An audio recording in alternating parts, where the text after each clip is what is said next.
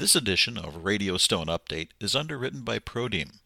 Check out the company's templating solutions during its live online Digital Stone Festival starting September 29th at www.stone-festival.com. Hi, I'm Kay Shipper with the latest from Radio Stone Update.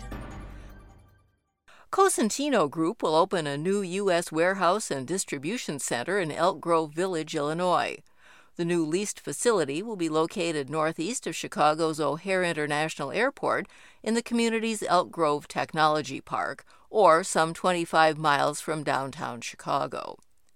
The Spanish services producer is taking over 46,000 square feet of a 128,000 square foot building. Cosentino Group expects to move into the new facility in the early spring of 2021. Massimo Bellucci, Executive Director of Marketing for the Americas, says while Cosentino has had a strong presence in the Chicago market, the new location should improve its service levels and shipping times to customers. The Elk Grove Technology Park has been developed by Chicago-based Brennan Investment Group and sits on 85 acres in what's considered the heart of the O'Hare industrial submarket. It also offers convenient access to 3 major highways. The National Tile Contractors Association, the NTCA, awards its Tile Setter Craftsperson of the Year award for 2020 to 2 men, Farid Hazik and Leo Renaga. Hazik, from Grazzini Brothers and Company in Eagan, Minnesota, won in the commercial category for an installation at U.S. Bank Stadium in Minneapolis. The project involved the installation of 35,000 square feet of large-format, thin porcelain tiles at the stadium, which was the largest construction project in Minnesota. As part of the job, he trained and mentored 10 additional tile setters during the course of the work, which took 3 months. Renaga, who works for Visalia Tile in Visalia, California, earned his award for a residential project involving the intricate use of travertine tile for a pool decking.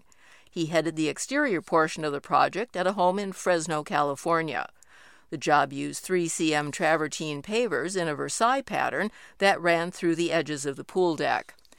Because of COVID-19, both winners will be recognized at the 2021 version of the Covering Show, which is scheduled for Orlando, Florida in April.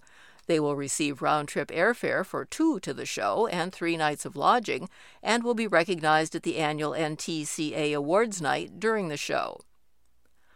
Montana-based Granite Mountain Countertops is the newest member of the Artisan Group. Owned by Michael Howard, Granite Mountain Countertops operates 2 locations in Billings and Bozeman. The company originated as a family business that included remodeling and general contracting. Howard bought the granite and tile division in 2013. Howard's goal is to grow the company to $10 to $15 million in revenue within the next 3 to 5 years. He says, quote, "We're excited for the opportunity to be part of the Artisan Group and feel that we are a great match," unquote. Artisan Group offers its own brands of premium countertops, including Metro Quartz, Artisan Stone Collection Granite and Marble, Saratoga Soapstone, and Heritage Wood, and is planning to grow into a group with premier fabricators in key cities throughout the United States and 2 Canadian provinces. This is Emerson Schwarzkopf, editor of Stone Update magazine. Early this summer, I decided to be daring and go on the road, for all of 90 miles down Los Angeles freeways, to Orange, California to interview Rupesh Shah, co-president of MS International. Don't worry, we observed proper social distancing and wore our masks. The entire 10 questions conversation is in our summer edition, but I found one comment about the industry's short and long-term future as particularly interesting. What we don't know is how long that is it really pent-up demand, or is there a long-term shift about how people think about their homes? As we know that the cases continue to go up, and at some point, having unemployment above 10% will catch up with demand. So, it's too hard to say how each month is going to look, but again, I can confidently say 2 years from now, the industry will have its best year ever, and we're very, very positive on that. You can find out more in the summer 2020 edition of Stone Update magazine. Check the podcast notes for the link to the full interview. The Natural Stone Institute announces the successful completion of another home through the Gary Sinise Foundation's RISE program. RISE stands for Restoring Independence, Supporting Empowerment, and the RISE program builds specially adapted smart homes for severely wounded veterans and first responders. The Natural Stone Institute has provided natural stone and fabrication services for the 30th time for a RISE home.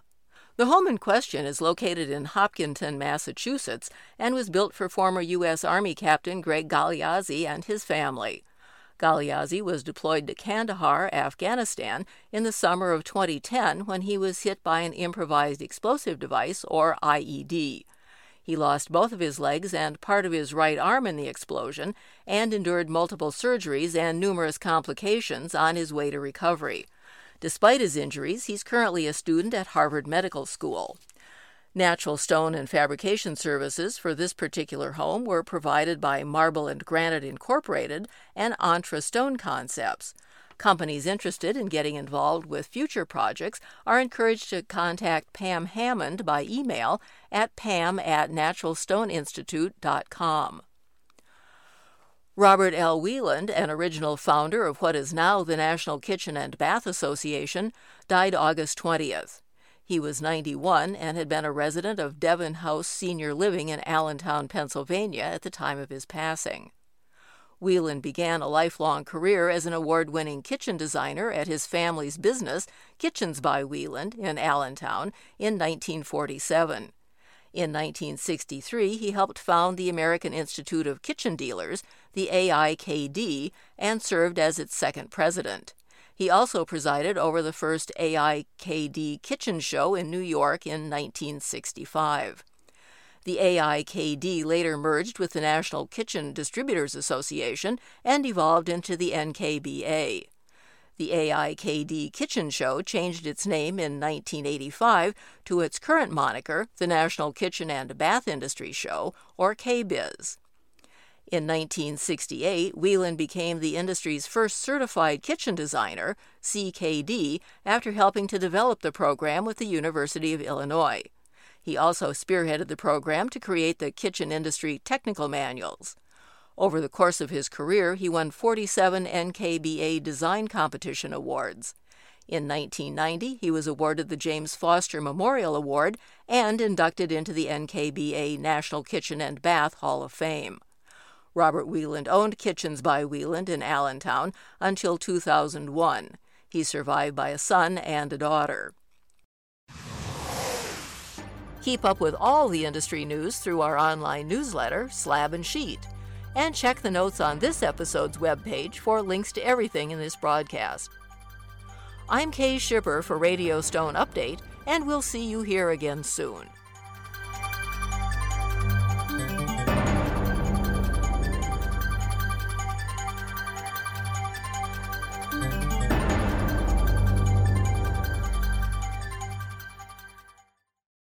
This edition of Radio Stone Update is underwritten by Prodeem.